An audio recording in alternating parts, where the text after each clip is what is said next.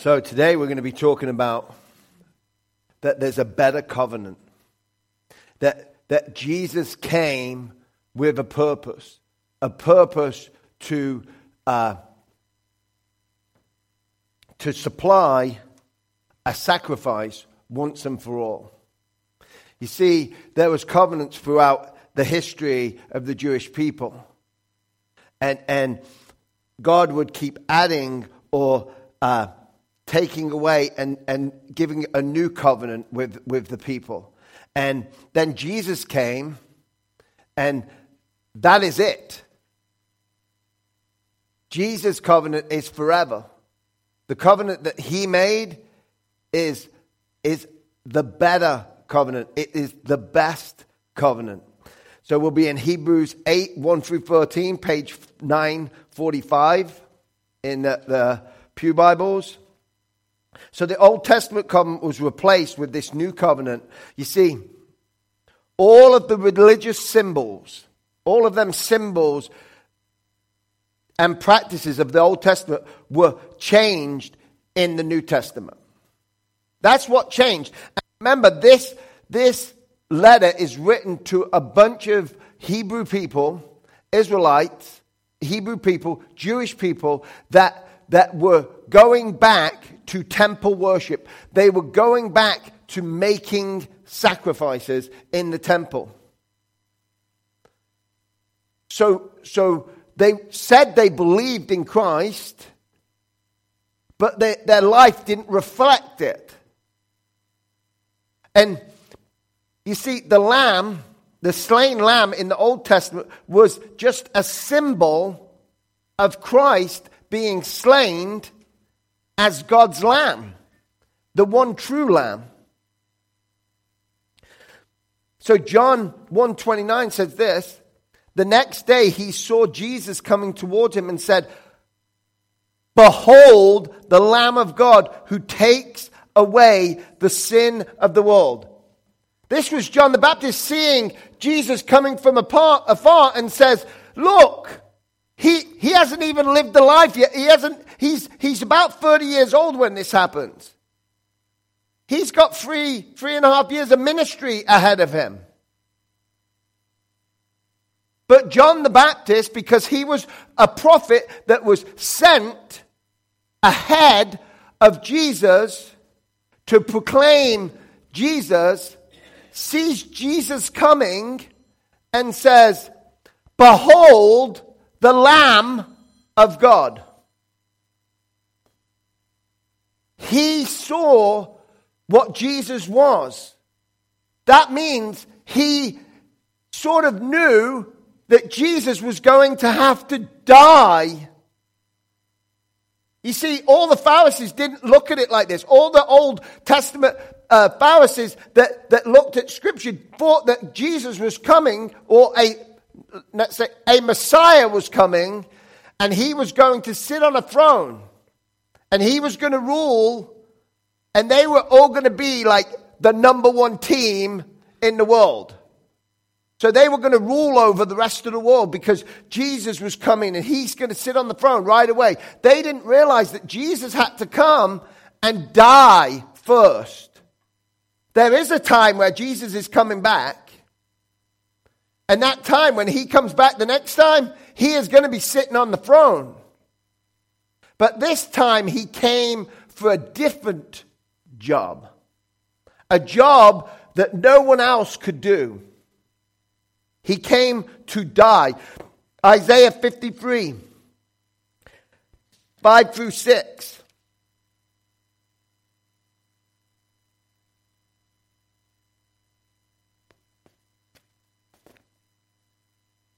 Says this: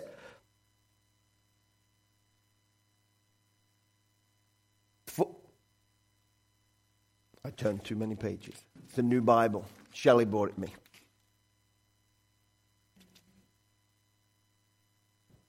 But he was pierced for our transgressions. He was crushed for our iniquities. Upon him was the chastisement that brought us peace. And with his wounds we were healed. I love the next line. because it doesn't give me no doubt that it's all inclusive. Because the word they use is all we, and in Hebrew, all means all. All we like sheep have gone astray. We have turned every one to his own way, and the Lord has laid on him the iniquity of us all. So Jesus came to shoulder your sin, my sin. He went to the garden, and all of that sin of yours was starting to impact him. I believe that's why, and I've said this before, that he sweated blood because of the amount of pressure and stress that was on him in the garden. Because it is a physical condition, I don't know the name of it, that when you are under such physical stress, you can sweat droplets of blood. And that's what he did. Because all of your sin, all of my sin, all of, get this, people that aren't even born yet sin, was being put upon him. And he was feeling the separation from his God. And he did that to bring the new covenant. Last week we celebrated communion. And the reason we celebrate it is because we remember what Jesus has done. But why he's offering that, he says, this is the new covenant that I'm bringing to you. That you are now washed by my blood, my paraphrase. That is why we take communion today, because we remember that night, the day that he made this new covenant. See, praying through a priest in the Old Testament gave way to praying through Christ. You used to have to, in the Old Testament, we used to have to go to a priest and they would pray for you because they were connected to God. You didn't have the same connection. Only certain people in the Old Testament spoke directly to God. Okay? Then Jesus came and became, we've just talked about it, our high priest. And he, when he became our high priest, now any one of us can go to Jesus and pray. We get to go and pray to our King, to our Savior, to our God. We get that now.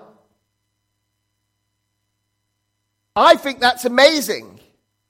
I think that's why prayer is so important, because it's our chance to talk to God. And by the way, I think it's great that God answered all them prayers. But I also think God didn't have to do that, because he's already done way too much for us. And we don't deserve it. That's how much God loves us, that he still answers our prayers. He still stands in the gap for you and me,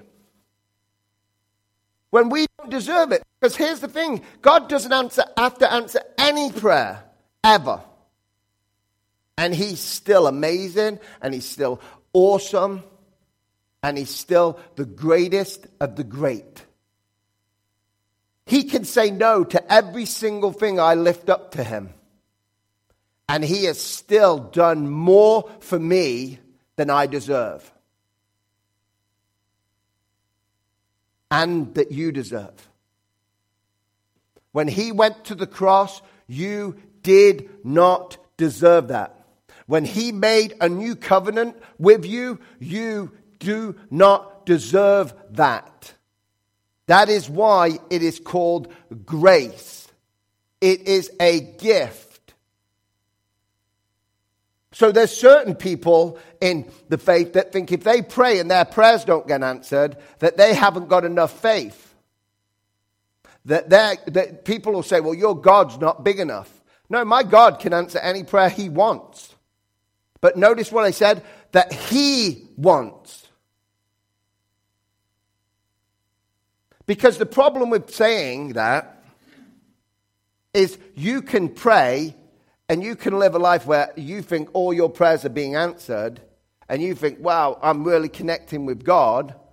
But then what happens is one day you pray, and this is a serious prayer because you want somebody to live a day longer or a couple days longer.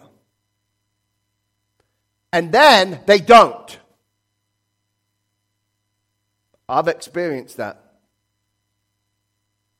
I experienced praying for my mum 24 hours. That's all I wanted. And guess what? God said no. Does that make God evil? No. God is still in charge. God is still supreme. And God didn't owe that to me. I thought that at the time, by the way. I was a Christian and nearly ran away from him. Didn't stop believing that he existed because I told my wife Shelley, I said, I'm done preaching for him because if he can't do that for me, I'm not going to do this for him. Like I'm doing anything. It's so stupid and pathetic. God didn't owe that to me. We lift up our prayers because we want God to change things. And sometimes God answers them prayers with a yes. Sometimes he says no. Sometimes he says maybe later. And by the way, that maybe later, if it's talking about healing, maybe when you die in this world and go to heaven. That might be when the healing comes. I believe everybody's going to be healed that believes in Jesus Christ. But it might not be this side of death. It might be the other side of death. He is a good God.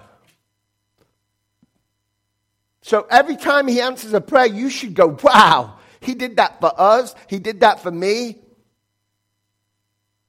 That's amazing that our God would do that. So, he's the minister of the new covenant.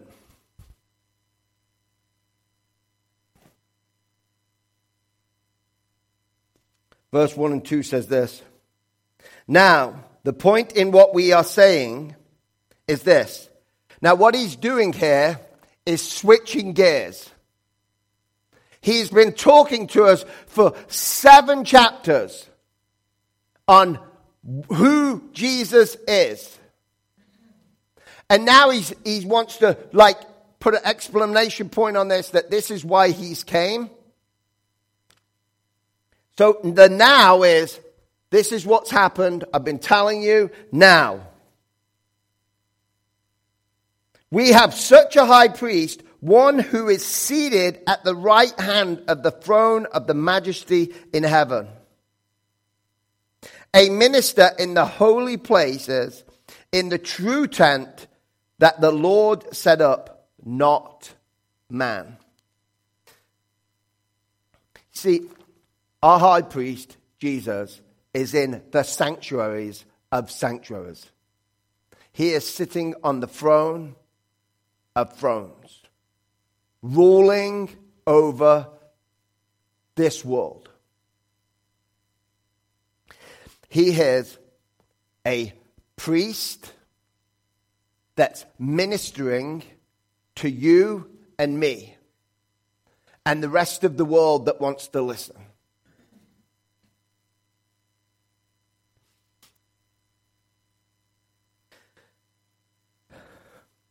He sits and serves in heavens. You see, do you know that's what's amazing about Jesus? Is Jesus never stopped serving. Yet how come, not a dig, I just want to know the answer, but no, I'll never know. How come when we ask people to serve, they've always got an excuse? Again, 10% of the work, 100% of the work gets done by 10% of the people in a church. That saddens me. I don't know if I can ever do anything about it. I hope that preaching and teaching and saying it enough times to you that you realize that you have a God, Jesus, who is still serving you. Do you understand that? He came and served you. When I put a sign-up sheet to help stuff, that should fill up not just the things that I like to do, but in things I don't like to do. Things that I can help, even though I don't like to do it. We can sign up and do it. We can act like a community of believers, a family of believers that work together and grow together. Jesus is our example. So if he is still serving us in heaven, in the true tent of the tabernacle, he's at the true throne. See, why this is written, by the way, that the temple was still in existence. It hadn't been destroyed yet. So this is where it's getting to. And in this text, he's actually referring back to the beginning of Hebrews. When he says, Hebrews 1:3, he is the radiance of the glory of God and the exact imprint of his nature, and he upholds the universe by the word of his power. After making purifications for sins, he sat down at the right hand of the majesty on high. He's going back to the beginning. He's saying, this is what I'm talking about.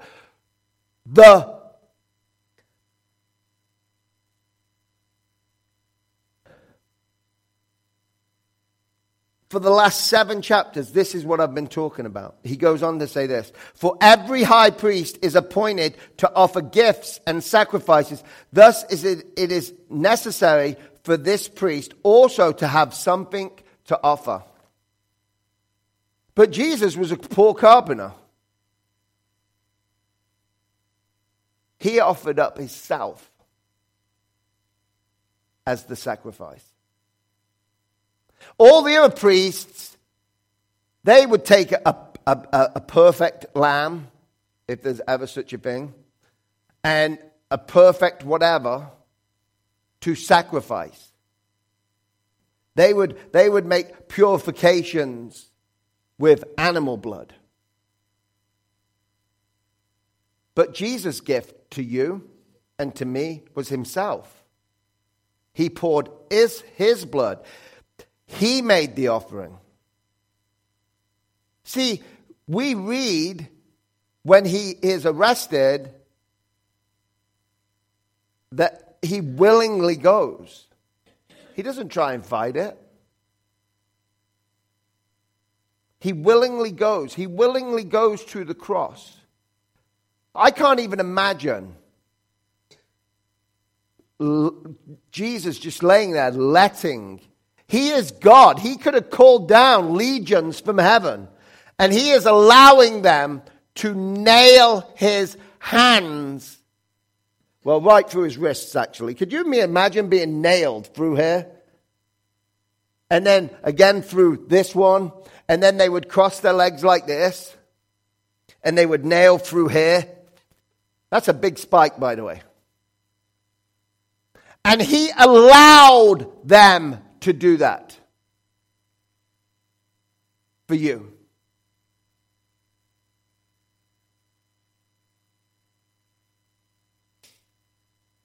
John 3:16 says, for God so loved the world that he gave his only son, that whoever believes in him should not perish but have eternal life.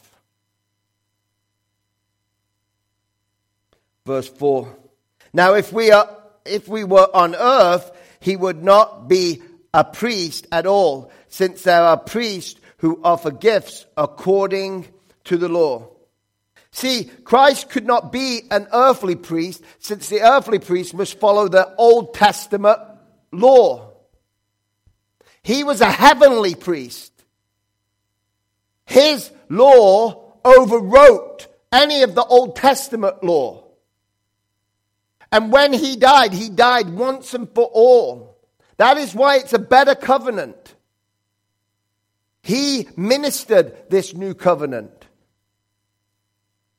See, Moses built this earthly tabernacle according to God's heavenly standards.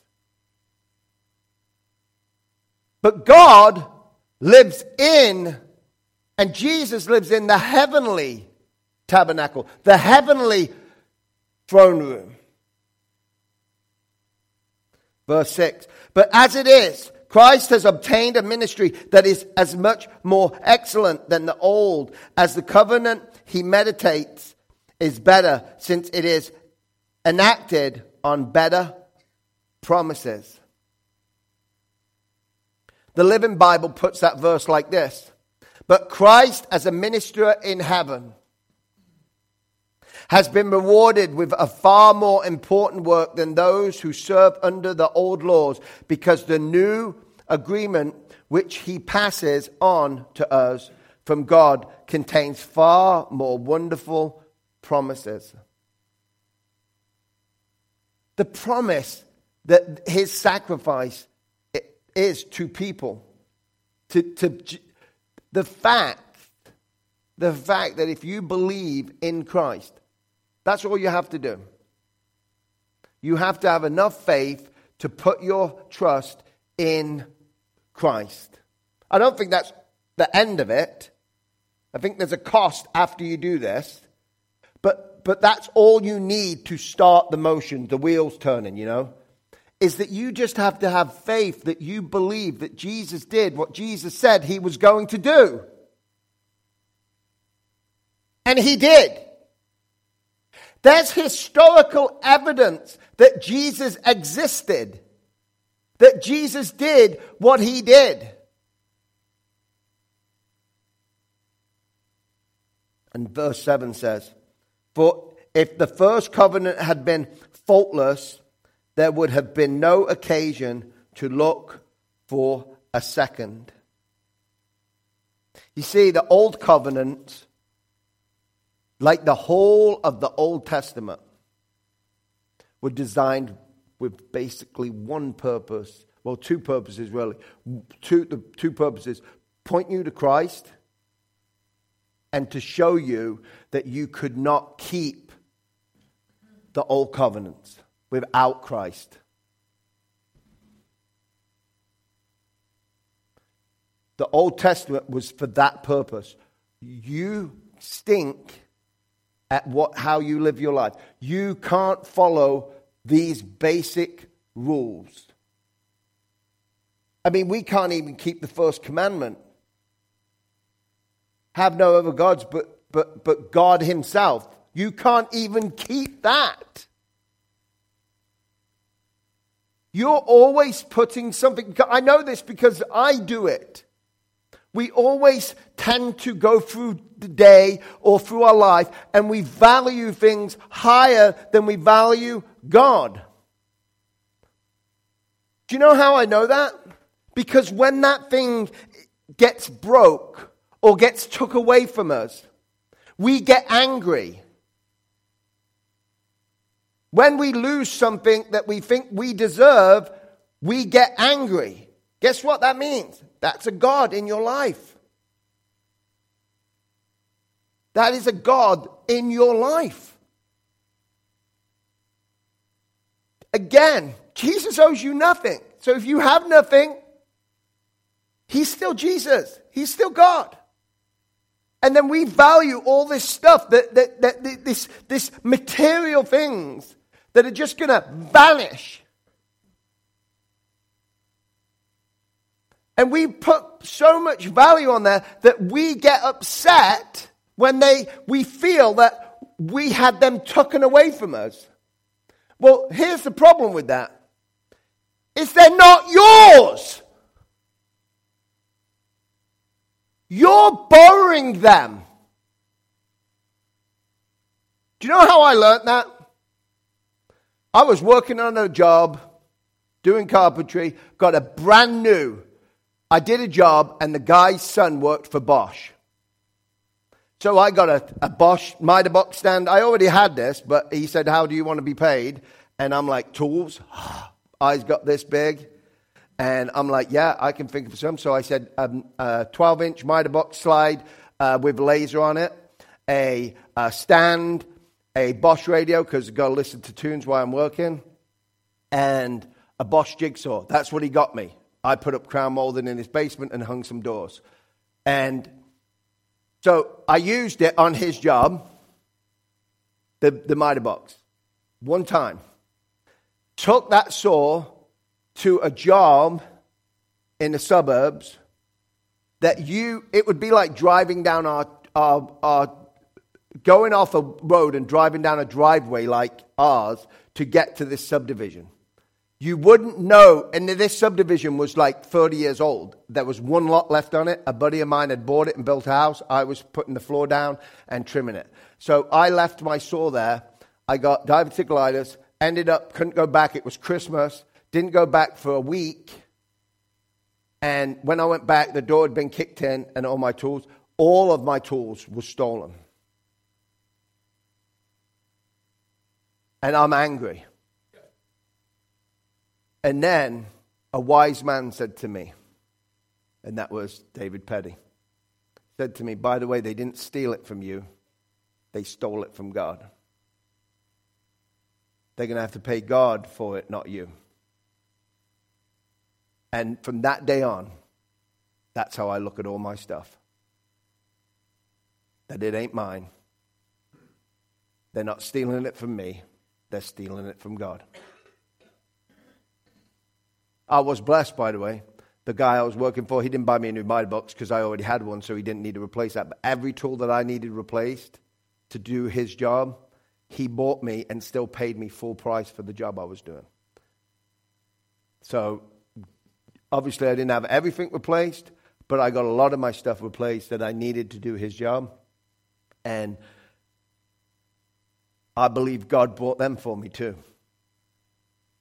And gave me them. And he didn't replace them all. He replaced what I needed. You see, God gives us what we need.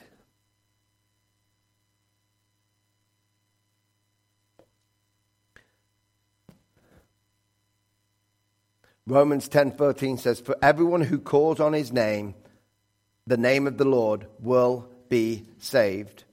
And 1 John 1:9 says, if we confess our sins, he is faithful and just to forgive us our sins and to cleanse us from all unrighteousness.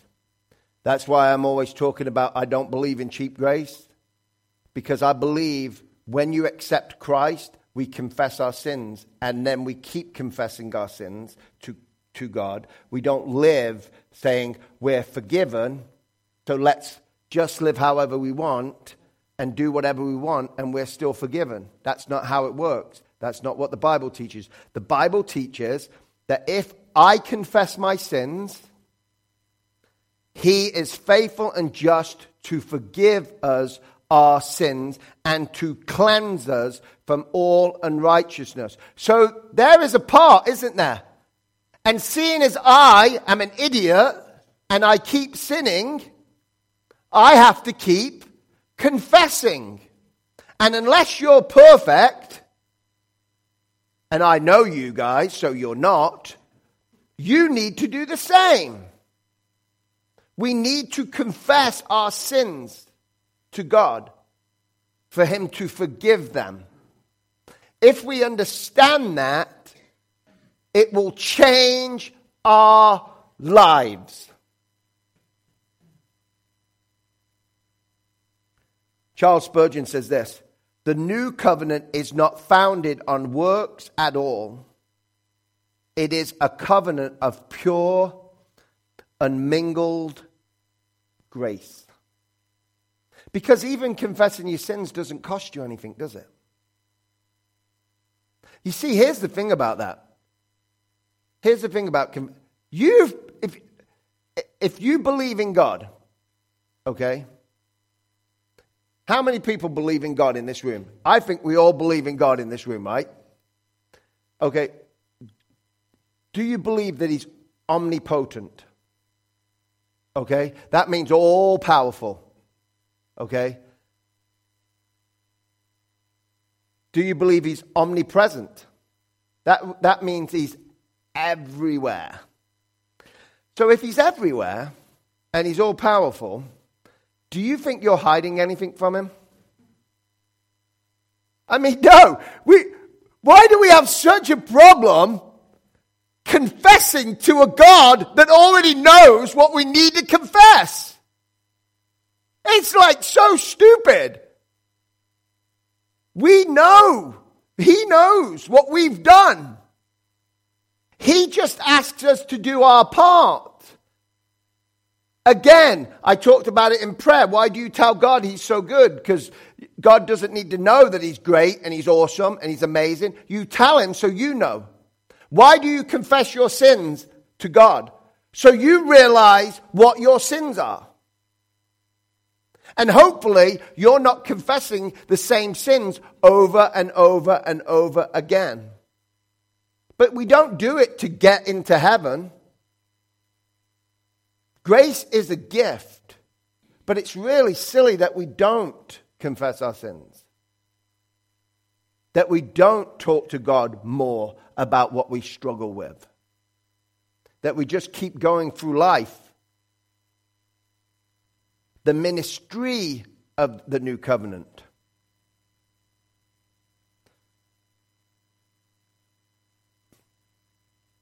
Verse 8 says, "For he finds fault with them when he says, 'Behold, the days are coming, declares the Lord, when I will establish a new covenant with the house of Israel and with the house of Judah.'" The Living Bible says this, and that translates that verse this way. And by the way, if you didn't know, the Living Bible is just a paraphrase of the Bible, like the Message. But there's some, when you can struggle, I'm not a big paraphrase person, but when you struggle with a text and putting it in your own words, sometimes looking at somebody else's view of what that scripture means is helpful. But we have to always remember that it's not the text. It's not literal text. It is somebody's paraphrase of the text. But God himself found fault with the old one, for he said, "The day will come when I will make a new agreement with the people of Israel and the people of Judah." And verse 8 actually comes out of a quotation out of Jeremiah 31 through 34, where he says, "Behold, the days are coming, declares the Lord, when I will make a new covenant with the house of Israel and the house of Judah. Not like the covenant that I made with their fathers on the day when I took them by the hand to bring them out of the land of Egypt, my covenant that they broke, though I was their husband, declares the Lord.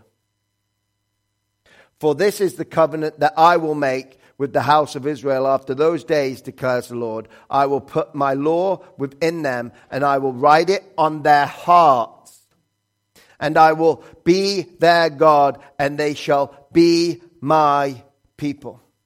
By the way, he's talking to us. He wrote the law on your heart. Notice the difference between, this is why I have a problem with anybody who says that we're not supposed to follow the rules when it comes to Christianity. That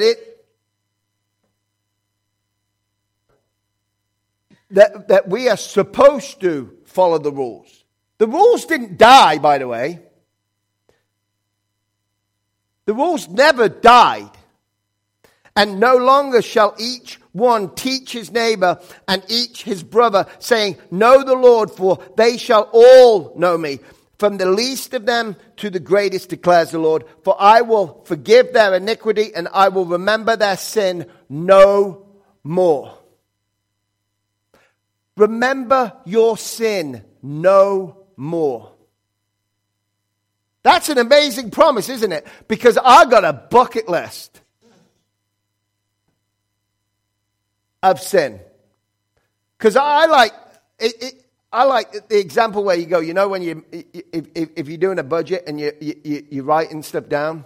I'm not very good at budget, by the way, so don't put me in the treasurer's position. But when you write, this is what I owe, and this is what I've paid, it's kind of like my house budget. I owe more than I paid, and the problem with forgiveness, not the problem with it, but the problem with saying, well, if I do this, I can earn. This is why God has to forgive us, by the way, and forget our sin. Because here's the problem is, because I keep sinning. I keep adding to the debt. I add faster than I do good works. The good works are less than the so my debt is like this when it comes to God. And my good works is like this. And this is going down fast, my debt, and this is going down slow because technically I don't think I do any good works personally because I think the only good that I do is through the Spirit that lives in me. I don't believe that I'm capable of good works personally. I believe that most of the stuff that I do, you do as a human being to get patted on the back. You've got an alternative motive to do your things. So it's like if you give to charity, you're a big business, you give to charity and you write an 8-foot check. Well, you didn't. If you gave $10,000, you just gave $10,000 of advertising. That's what you did. That's not donation, by the way. That is advertising. Verse 9. Not like the covenant that I made with their fathers on the day when I took them by the hand to bring them out of the land of Egypt. For they did not continue in my covenant, and so I showed no concern for them, declares the Lord. See, the people did not know and could not keep the old covenant. So God canceled it. Under the Old Testament law, one could not light a fire on the Sabbath, cook, feed animals, all them. You can add all of that to them. They could not keep this law. It was impossible for them. So there needed to be a new covenant. Wayne Grudem says this, we are told that Jesus continues as our high priest and advocate before God the Father. If anyone does sin, we have an advocate with the Father, Jesus Christ, the righteous. So we can go to Jesus. That's the whole message, is that Jesus sits on the throne right now as our high priest, standing in the gap for you. The meaning of the new covenant. Verse 10. For this is the covenant that I will make with the house of Israel after those days, declares the Lord. I will put my laws into their minds and write them on their hearts, and I will be their God, and they shall be my people. See, God's law would be put in the minds and hearts of the people. God would be their God, and people would be his people, and know his commands and obey them. There's like a theme to this message, by the way. John 14:15 says, if you love me, I bet who loves Jesus? Everybody. So you have just admitted to loving Jesus, haven't you? Okay. So all of us will keep his commandments. You all said you loved him. Verse 11. And they shall not teach each one his neighbor and each one his brother, saying, know the Lord, for they shall all know me, from the least of them to the greatest. See, the people would know God. We are called to know God. And we would know him by his work. His work that he did on the cross. His work that he continues to do in your lives. God would show his mercy and forgive sin. Psalms 103, 3 verses 3 and 12 says this: who forgives all your iniquity, who heals all your diseases. Verse 12, as far as the east is from the west, so far does he remove our transgressions from us. And finally, verse 13, in speaking of a new covenant, he makes the first one obsolete. And what is becoming obsolete and growing old is ready to vanish away. So, I want you to realize, I am 100% we're saved by grace, not works. Not by good works. It's funny because God has a way of making these conversations. We were just talking about this kind of thing at Men's Prayer Breakfast yesterday, so it's weird how this happens. Is that because I believe we do good works if we're Christians. Okay? We're not saved by them. And James says, you will know. What he's basically saying, Paul says, you're saved by grace and grace alone, right? And then James says, I will know you by your works. Because, here's the thing. If you're saved, the Spirit lives within you. You cannot help but do good works. So what James was saying, by your good works, I will know that you're saved. Not because of them, but by them. By your good works, I will know that you're saved. We are called to do good works, but not to save us. That is why I've always said that I get to do all of this for God. I get to write a check every week. Or cash, whatever I have. I get to do that. I get to give away my money to the church. I get to buy things on Angel Tree. I get to do Operation Christmas Child. I get to do these things. Not because I have to. Not because it's going to get me saved. Because I just said I couldn't do enough good work to pay for all this crap that I've done. Because I get to. I look at it like, I use this in Men's Prayer Breakfast because this is my example that I've always gone off of. I was the crappiest kid in an orphanage. Okay? Nobody wanted to adopt me because I was so bad that nobody wanted me. So I've been living in this orphanage for a long time. And then this man walks in, and this man represents God to me because this is how I feel. And then this man walks in and says, see that kid writing on the wall over there? Starting stuff on fire? I want him. Can I adopt him? And they come up to me and says, by the way, you've just been adopted. Here's your new father. And I'm like, whatever. So I go live with this man. And I continue to start stuff on fire. I continue to do stuff that's bad. But he doesn't hate me for it. He still loves me. He disciplines me for it, but he loves me. And he keeps loving me, and he keeps loving me. And I'm like, why does he keep loving me?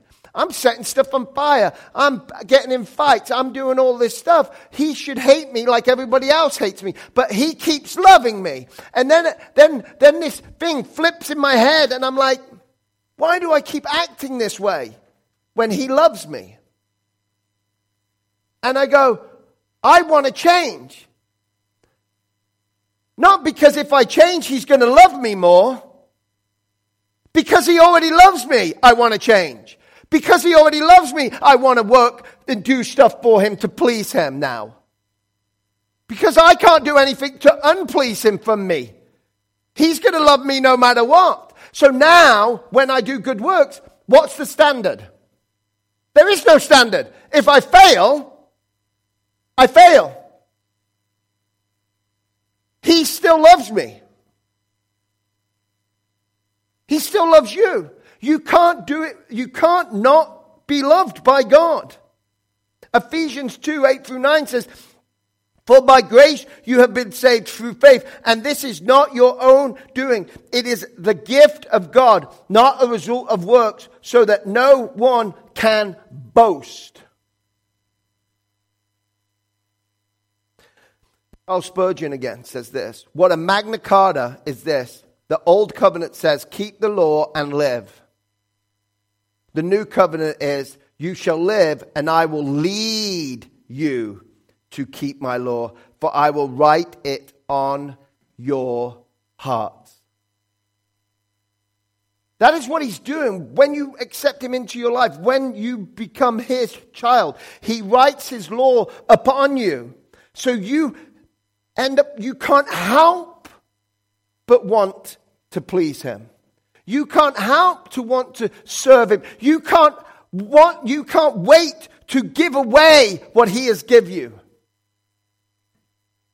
Whether it's time, talent, or treasure, you're looking for opportunities to do this because you know if you do that, you will witness to other people and they will get what you have. Because what we have is amazing. What you've been saved from is amazing. You see, the people in the Old Testament did not have the complete Bible. I think they kind of have an excuse.